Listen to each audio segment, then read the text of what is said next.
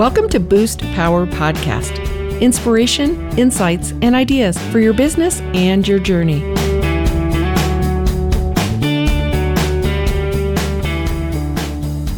Hi, this is Betsy Wiersma, and welcome to Boost Power Podcast. Today is the first day of the rest of your life, so make it a great one. Learn something new, meet somebody new, make a different choice, hear a great story.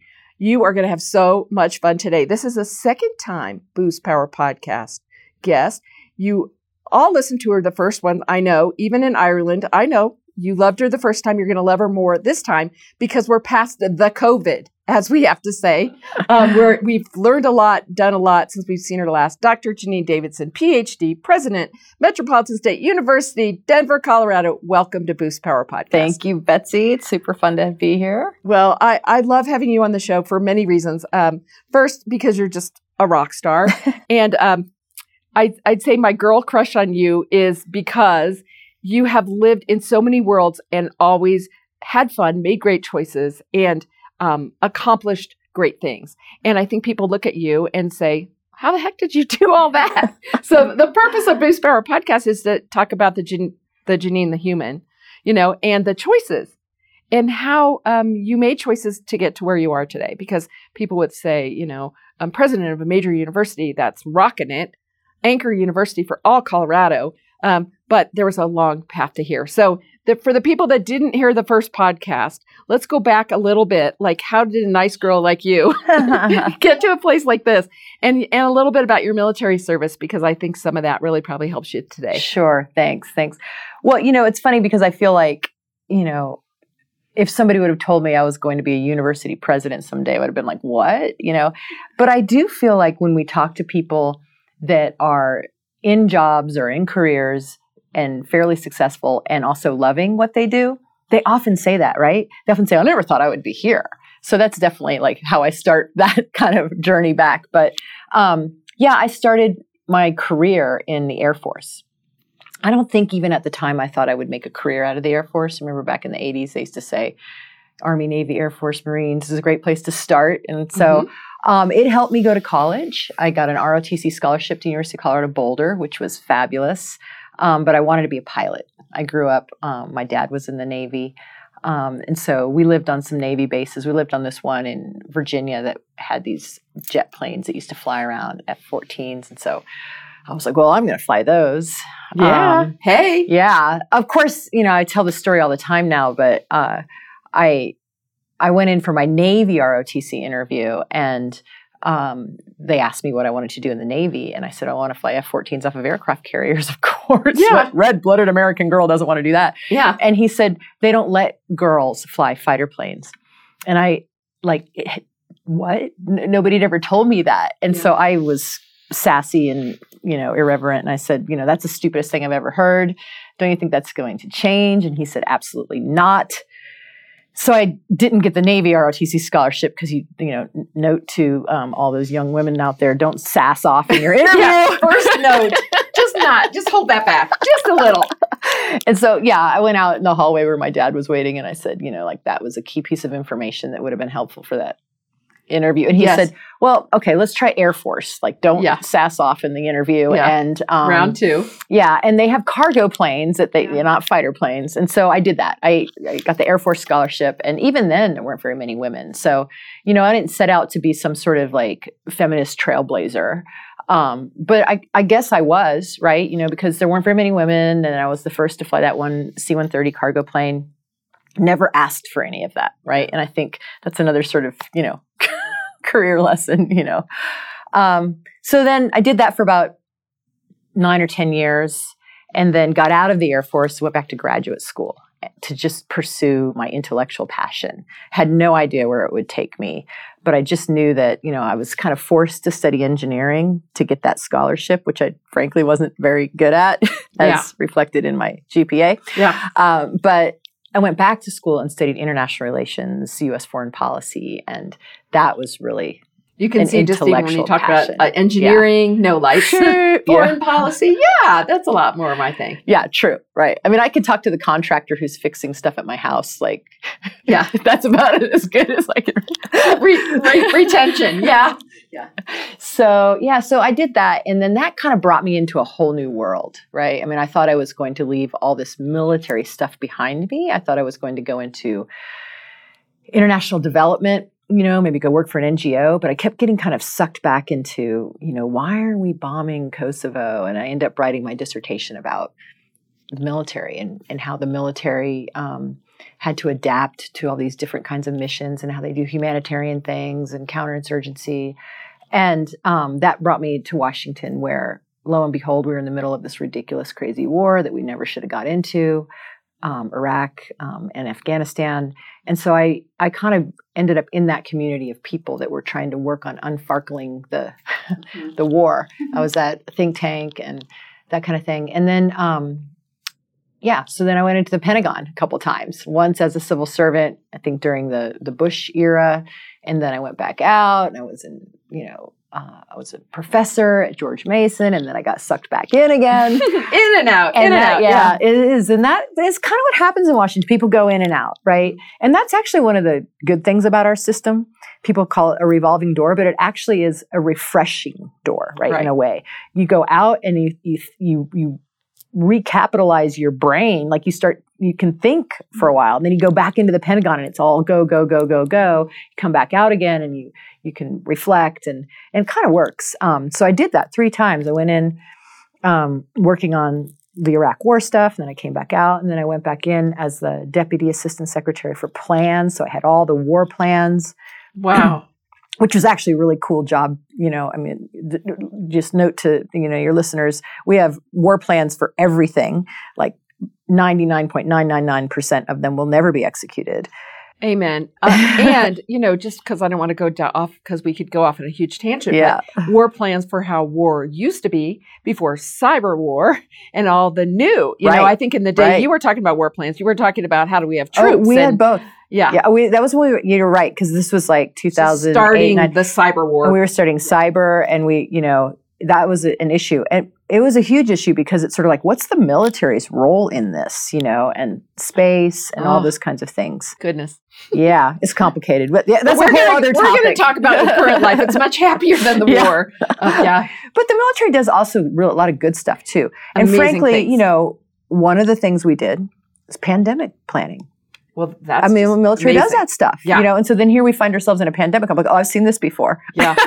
There's a model. There's a model. Yeah. And then the last one I did was the Undersecretary of the Navy, which is like a pretty high level, second in charge of all the Navy and the Marine Corps. That was a pretty amazing little experience, but it was short because I was only there for like a year when the Trump administration came in and we all had to and there was a change. And then I came here. That was in constant change. Well, everybody who knows you and who is in Colorado has said, thank God, because you have been such a blessing to bring all that experience. But not only that, your vim and your vigor and your passion and your problem solving and your intuitive skills, all those things. So how in the world did you come from Washington and all that, and then get lucky enough for Colorado, that Metropolitan State University found you in such a renaissance time for this university? Because I grew up here and I would hear of Metro in downtown Denver, but I didn't know much about it. And since I've learned about it, and since your leadership and your fantastic team, that's amazing. All amazing, I really can see the Anchor Institution and I see who you serve, and it's fabulous. So how did they find you? Well, let me start by saying I did not build all that. I stood on the shoulders of Steve Jordan, who really took this place from Little Metro State College to Metropolitan State University.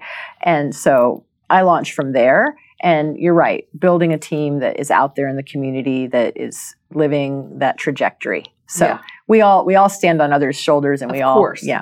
So, well, when Trump got elected, we all get to move on. And I sat back and thought, what the hell just happened in America?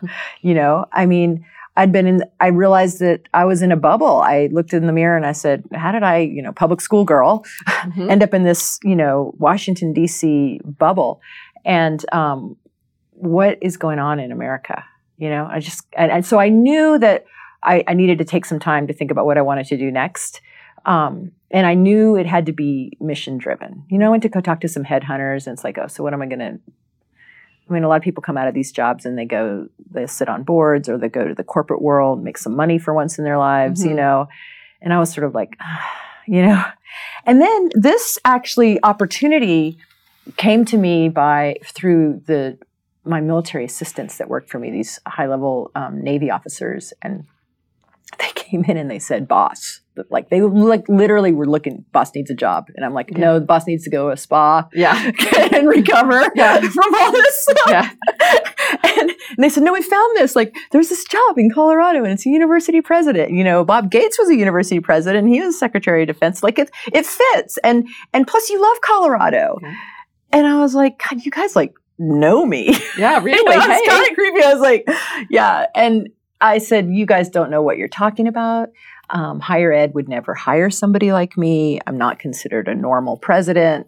And they were so persistent. They kept coming in and said, well, look at all the things that it says that a university president does. Like, you do that. It's like, passion for the mission, resource constraints and budgets, working with the legislature, passion for students. They were like student sailors, same thing. You love them. There you go. They actually said that. And I was like, that's true. I do love students and I do love sailors. Yeah.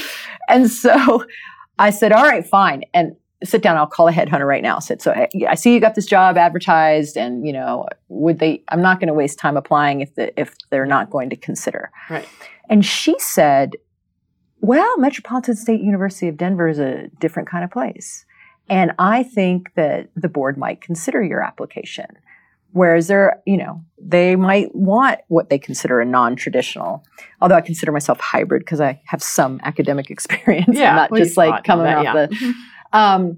And so I went home that weekend and wrote a letter, and the rest is history. The rest is rock and roll history. But really, the thing was, I came to the campus and it was like, you could feel it. Mm-hmm. I was like, there's something happening here. It feels like there's a vibe, and it fit. Well, and for everybody listening, we always try to say, how was that me? How do I see me in Janine? And I would say, where did she go back to? After rest, much deserved. She went back to, I want a place for passion. I want a place for purpose. I love my sailors. That translates into loving a student. Mm-hmm. I know about budgets. I have taught before. I understand academics. So she took some things that she knew, but was open to what was possible. And possible will be a theme we'll talk about in the second half. We're going to go to break. You're listening to Boost Power Podcast.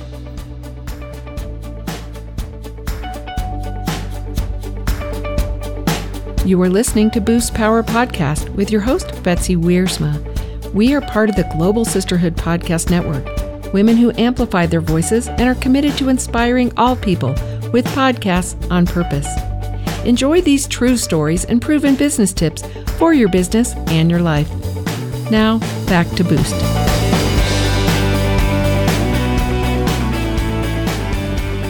And we're back. I know you didn't want me to take the break, right? You always do that. You're like, stop it. Don't do the break. Dr. Janine Davidson, now here in Denver, Colorado. We're so lucky, president of Metropolitan State University, and just having fun in a great way, which benefits students, benefits faculty, benefits alumni, and most importantly, as an anchor institution, really benefits Denver. Because can you imagine, all of you listening that are involved in corporations and businesses, having a pipeline that's in your city to train up your workforce, and a diverse, well-educated, balanced, fired up pipeline of workers? I know you're all thinking you're moving to Denver. So tell me about Possible, because funny that you're going to see, I have a ring that says Possible. Possible is an important word for me. Super cool. And I know that, possibility is what you've kind of built your whole leadership around. Mm-hmm. Yeah, well, our leadership, that's right. The mission of this university, and even, sort of the marketing branding of last year, we thought, well, this is what we do. This is who we are. Like, reimagine possible. Come here, reimagine who you might be. And I know, Betsy, I'm trying to recruit you to come here at this stage in your life. Right. I'm actively considering not what or if, kind of which thing I want to at least audit. I just keep waking up having those dreams, when you never went to class at all. You're in college, you're running through the hallways and there's a test. And I still have that nightmare. Like at Purdue, brick walls. And I'm like, I never went to that class ever. I think there's a test. And I'm like, can I do that in my 60s? Stay tuned. This will be an interesting podcast adventure. That actually happened to me in real life.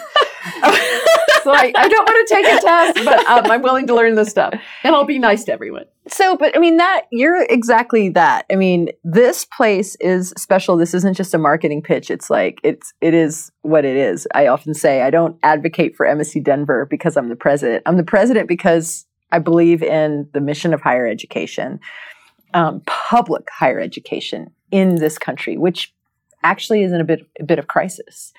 But, for student and the narrative out there that you can't do it, it's too expensive, that doesn't matter, that's really a dangerous narrative for this country, right? And for people.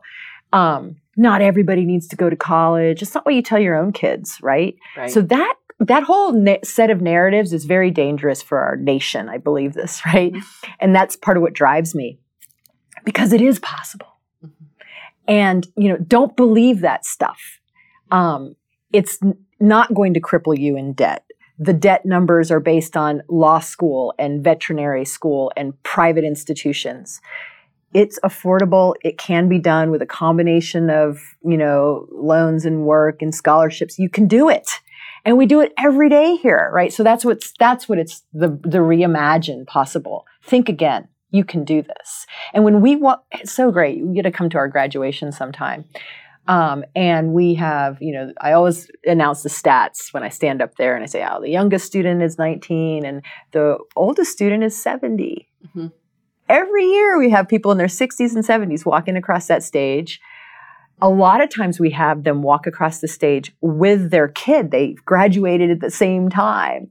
And that's the thing. And we call it real college. That's what's happening in America. It's not this like country club, graduate from high school, go off to college at the little country club schools that are everywhere and all of the big rah-rah schools that are also becoming country clubs. That is an experience that a lot of wealthy Americans are having. It's not what the rest of America is having. Right. And the majority of American. They have these zigzag lives. They start, they stop. That's why 56% of our students are transfer students. Mm-hmm. Because they're trying to figure it out. And that's going to continue in the post-COVID world, which we can talk about, like how COVID has affected it all. Yeah. And, the thing that I noticed, I went to Purdue University in the Midwest. And the one thing I have heard from everyone that goes here, everybody that works here, is the students choose to be here. Right. They want to be here. They're getting every penny for their education. They are ecstatic to have the opportunity to learn whatever that coursework is. Mm-hmm. And I saw a little bit of that at Purdue because it was a little harder to get in there, even though it was a state school. Mm-hmm. So sure, you had the people that were only there to party and be in a sorority and all that, whatever. But you did have the engineers and the vets and these kids that worked super hard and came from all over the world.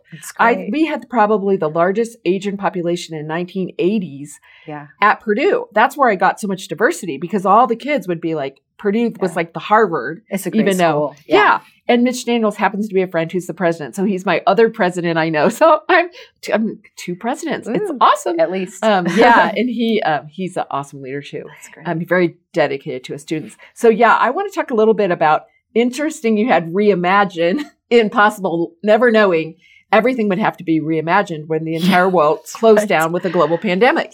And so I know I have some inside scoop because I've worked so closely with the university through all of this that we've been online, our content's been online. But tell me, as you had to reimagine leading a university, what would be some of the skills that helped you, that you had? And what would you tell others when they have to totally just stop what they thought was already always going one way and take a leadership role in something that's hard and different? Sure.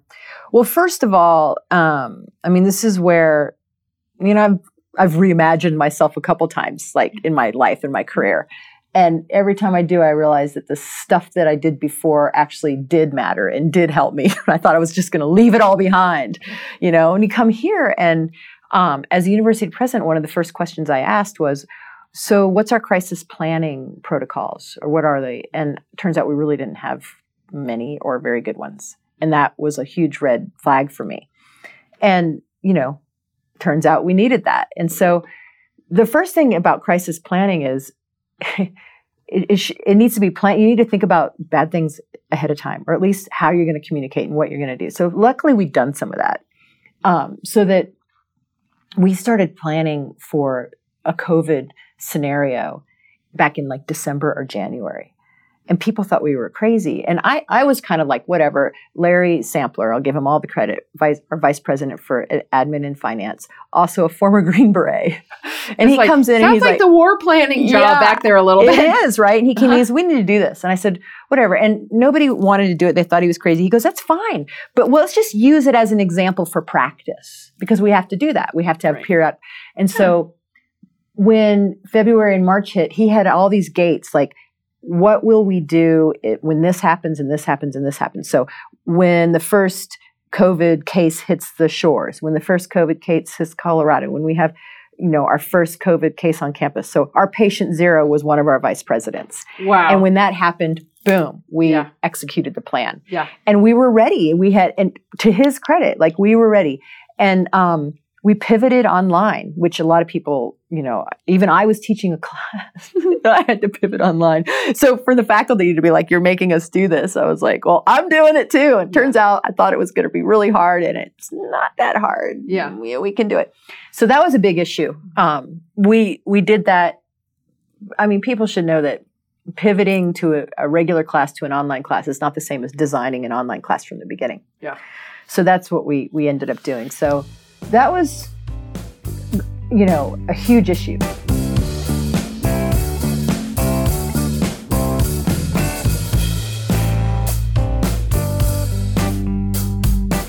But the other thing, to your question about my military experience, crises are like when someone walks into your office and you're a leader and they say, the world's on fire. Yeah, whatever it is. It's really weird how I reference back to my pilot training. Interesting. When and what they taught us, and it's just like, when there's a crisis when you smell smoke in the cockpit, what's the first thing you do?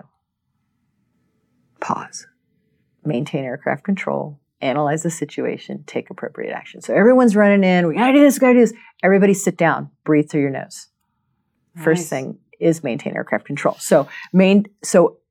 Are things functioning in the university right now? Is everybody safe? Right. What's happening right now? Make sure you know what's happening right now. Okay, now let's analyze the situation. Okay, now what are we going to do? What are our options? And that really helps. So, this is my tip of all time for all leaders in crisis. Mm-hmm. Breathe through your nose. Breathe. I know you do yoga.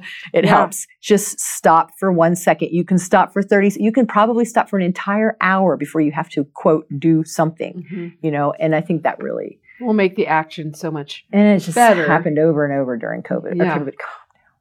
Yeah, and two, I guess my other thing would be stop and figure out what's real. Because everybody hypes, I used to be in YEO, which is like YPO, right? Mm-hmm. And one of the things is you could never should on someone. You could never talk unless you had the experience. So you could say, well, what would you do? And if I hadn't sold a company or had to fire a vice president or had to, go through bankruptcy, I never could comment. You could only comment from personal experience. Interesting. And I think that is a really interesting rule because people say, well, this is what I think. And then you say, well, where is that from? Well, what if it's an unprecedented situation like COVID? Right. So, but your experience was this is what I learned in a cockpit, not we should all like you said, you're bringing relevant information from a past experience. I think that is critical because people get so hyped up in the media and the opinion and the public poll and all that. Yeah. What is real? Yeah. Well, I've never been through COVID. None of us have. So what have we learned? What's similar? I was in war planning. I used to fly. Yeah. Who else? I'm a great planner. I know about, how we organize this or how we close that or how we, Yeah. And I think then it brings the best out of people. Right. And we all can say, we've never been here before. I still wake up and say, I know we did the Stu book, so I know COVID happened. I know some of the products of COVID that were unbelievable, that we got 62 women to write their 1,000-word essays, which I know you've seen. The other thing was people thinking that, we're the only ones going through this. Yeah. I mean, look, there's 5,000 universities across this country and even more across the world. They're all dealing with this, okay? So let's figure out what other people are doing and, see if we can learn from them before we choose our course of action here. Well, that's that collaboration model. Mm-hmm. Mitch Daniels early went to the media and said, I'm going to open campus, right? That was scandalous. Oh, yeah. With Purdue, remember? Yeah. I'm an open campus. And also, I'm freezing tuition. I mean, he has your same heart about let's give student value.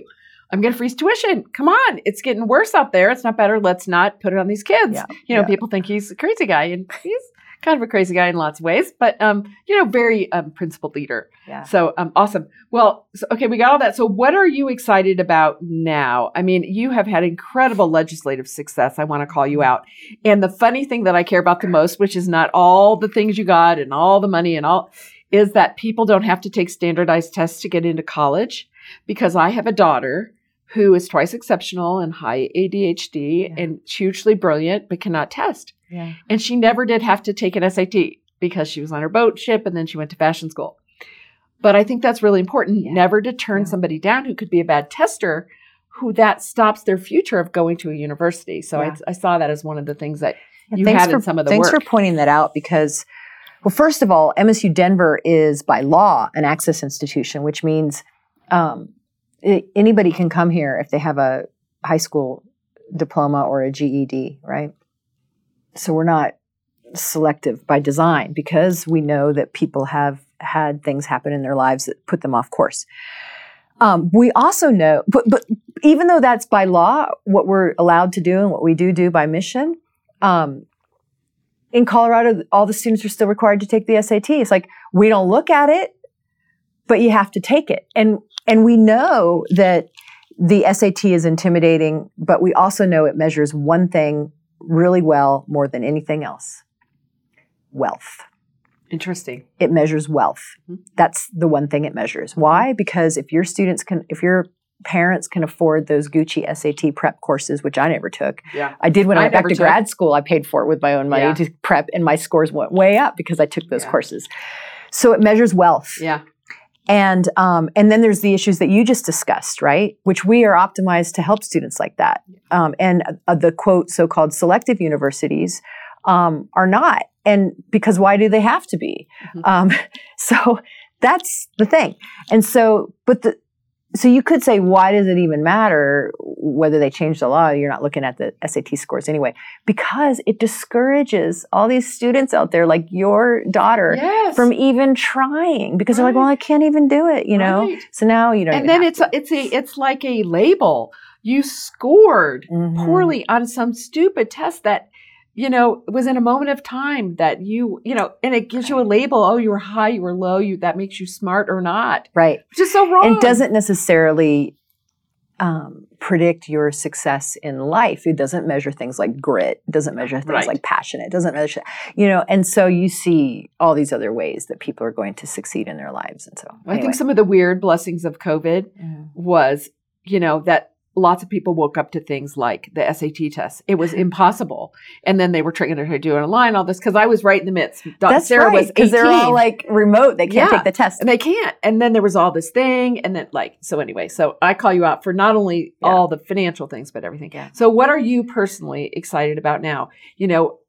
Besides running this incredible university and building on this, is there something else like, do I want to do a marathon in Hawaii or I want to learn to knit? I mean, like, I don't want to do any of that. What is it that well, also? I am excited about the university stuff. That's true. We did have some successes that we can build on. And the main success is that people woke up to this idea that there's inequitable funding across the state. And that's just not cool anymore. Like it might have been cool 40 years ago to say, oh, that school where the low income people, we're just not going to give them as much money per student. Like now they say, that's not cool. That's not cool. That's a huge thing. Hopefully we can build on that. But personally, what do I want to do? Well, I want to keep doing this. Yes. I can't believe it's been 4 years. It's gone by so fast, especially because of COVID, that I feel like these things I was about to do that got kind of put on pause or derailed, we have to kind of redo or pivot. And so that's really important. But for me, and I think you and I were talking about this earlier, I want to be like a smart 55-year-old so that I'm going to be a healthy and smart 65 and 75-year-old so that I can do those things. I mean, I've traveled all around the world. It isn't like I've been waiting to do all those things. Right. I will do more of those things, but I don't have like this, I want to be centered. Do you know what I mean? Like, I feel like I work on that a lot more now than I did before. Like, I don't want to get to, be 80 and say, I didn't do all these things. That's not necessarily how I want to define myself, right? I want to just be, I want to be happy and content with being able to get up every morning and make a difference in people's lives. Well, you couldn't say it any better than that. I would say, if you're listening, it's about living in the now. It is. Because especially... Thank you. That's what I meant to say. It's living in the now. I say now is the new later because... I see my parents' generation, when we retire, we're going to travel. And I think for our generation, because we're just 5 years apart, this now is a new later. Like if you want to do it, figure out how to do it. And it's because we also figured out this idea about balance. I remember I had a job one time and my boss said, one of her principles was balance, work-life balance. And I was talking to my dad about my new job, and he's like, well, what does that mean? Mm-hmm. Like, he literally did not know the concept because all he did was work. Yep. And so he did that. He would, work. And then when I'm retired, I can travel and play golf, which he does. But my mother never made it that far. Right. And that's, you look back, like, that was a lesson to me. Yeah. Like, she was going to wait until whatever before she ever did this or that or this or that. But, her health didn't get her that far. Yeah. And so that's another lesson. Be the person today for your person tomorrow. Every time I get cranky about getting up early to exercise, I'm like, this 60-year-old self is working for the 80-year-old self. Exactly. Because you do not want to be suffering when you're still mentally and emotionally ready to have fun, serve the world, all the things we love. And I think the other thing you hear in Janine is it's the passion and purpose that makes whatever you choose in your job a joy and keeps you alive. Because wherever you are, if you can figure a way to serve others in your job, and if it's not in your job, outside your job, in your community, if you want to go back to school and reinvent yourself, whatever's possible, and go to fashion design school in your 60s, or perhaps take a film course, that's for me. Do it. Do it. And what's the worst thing?